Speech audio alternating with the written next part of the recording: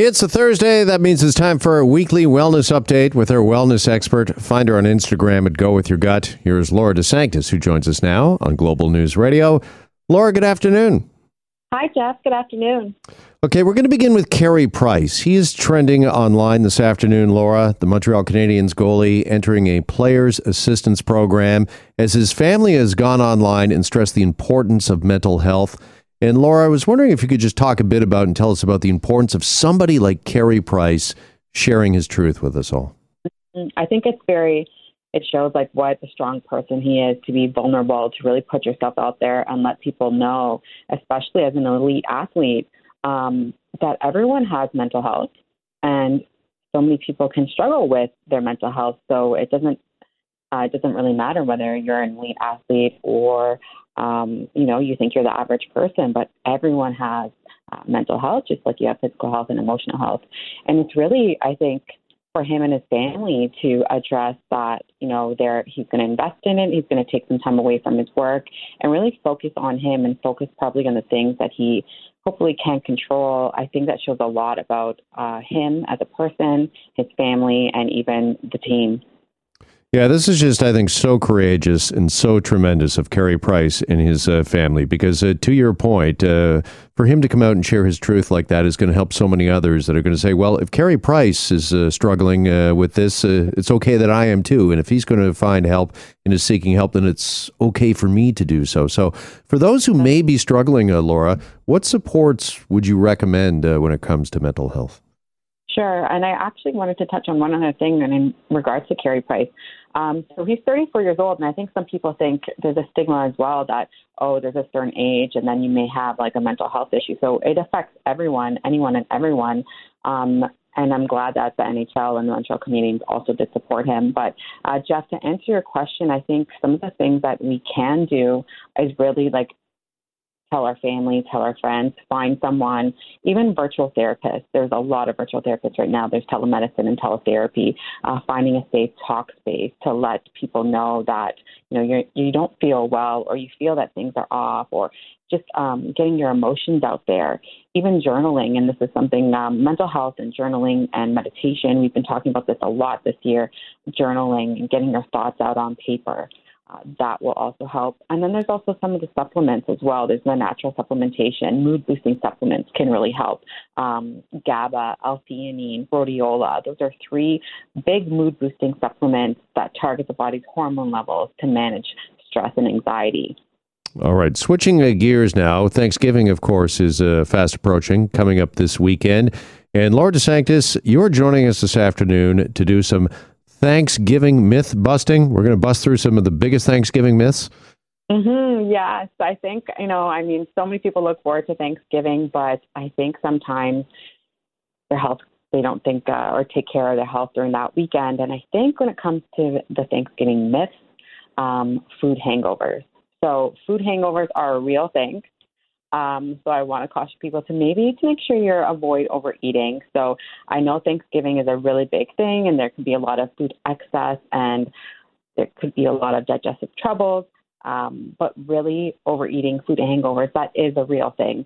So try to prevent these digestive issues and make sure you're moderating your food intake. The best way to do that is to really slow down, be mindful, and take time while you're eating. So that's probably number one, I would say, is that food hangovers. If I'm having a food coma, that is a real thing. Okay. How do I know if I'm having a food hangover, by the way? Do I just feel bloated and just too full, or is it more than that?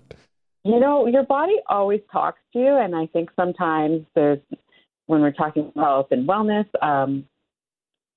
it's not just the bloating, it's the gas. I know people don't want to admit that, but that's technically what happens when we overeat. A lot of trapped air and gas gets in our body. You feel sluggish, you feel tired, you feel like you can't sometimes get off the couch after eating such a big meal. So if you are going to know that, or if you're going to have a big Thanksgiving this weekend, I would say make sure you fill your plate, at least half of it, with veggies, and drink plenty of water, because that will help with your digestion and that will eliminate some of the bloating and the gas. All right. Can I prepare for the Thanksgiving meal if I'm celebrating, say, on Sunday and I fast for most of the day? Is that a good strategy? Is that a good plan? And just prepare for a big meal later in the day? I think what happens sometimes is people actually overeat when they fast for a day. I would suggest if you're if you know you're going to have a big meal on the Sunday or whatever day that is, make sure you don't skip your breakfast. I would have a smoothie in the morning and making sure you're hydrated throughout the day as well. Because water is so necessary for so many body functions that I think a lot of the time when people are preparing to have a big meal, they usually fast and or they forget to even drink water. So making sure you have water. And I would suggest probably having a small meal earlier in the day so you don't overeat and you don't have that gas and the bloating. All right, let me ask you this one. Does turkey really make you sleepy? Is that true? Is that fact or is that fiction? Bust that myth for us. There is a chemical, tryptophan, that's in turkey that can make you sleepy. But again, it's the combination of things too. It's how much turkey are you eating? What kind of stuffing are you having? Are you having a lot of mashed potatoes with the gravy? Because all of that will really, again, make you feel sluggish and tired and not really want to move. But even when it comes to turkey, I would also say try to go natural, organic, and or free-range turkey, especially because most conventional turkey has a lot of antibiotics in it. So that will also kind of make you feel sluggish as well. Yeah, but turkey overall, it's a pretty healthy choice when it comes to meat or protein, right? Yeah, I think it's one of the better options out there right now. I definitely am a big fan of turkey. All right, any other myths you want to bust here ahead of Thanksgiving? I would say too, and this is something we talk about, not necessarily just a myth, but making sure you're mindful of eating, because I think sometimes we're like, oh, I have to eat, the turkey, I have to eat the stuffing, and then have the pumpkin pie. Be really mindful about what you're eating and chew your food. Chewing your food at least 25 times, and I know that sounds crazy for a lot of people, but chewing your food, eating your food, savoring your food, being mindful of the taste, and that when we're mindful of that taste, we actually secrete more enzymes and digestive juices. So that will also help eliminate the gas and bloating by just slowing it down, being mindful and relaxed as you're eating. Honestly, Laura, 25 times for each 5 times. 25 forkful of Thanksgiving dinner I stuff in my mouth. That's what people are saying, and I know that's very hard, but at least be mindful, take the time and chew your food. Even if you can't do it 25 times, try for at least 7 to 10. Man, that sounds like a workout. I think I could actually lose weight eating by doing that. Oh, I feel like my jaw would really hurt as well. Yeah. And of course, we always talk about this, about alcohol when it comes to wine, whatever you might be having with your Thanksgiving meal as well. Moderation there too?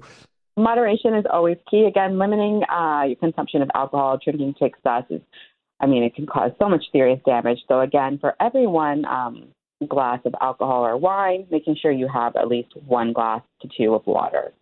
Balance that out. All right, there you have it. The Thanksgiving Day myths have all been busted, so we can all go forward enlightened and with our health in mind. Laura, appreciate it as always. Have a great Thanksgiving weekend. Yes. That is Laura DeSanctis, our wellness expert. And again, you can find her on Instagram at Go With Your Gut. And we're back after this break on Global News Radio.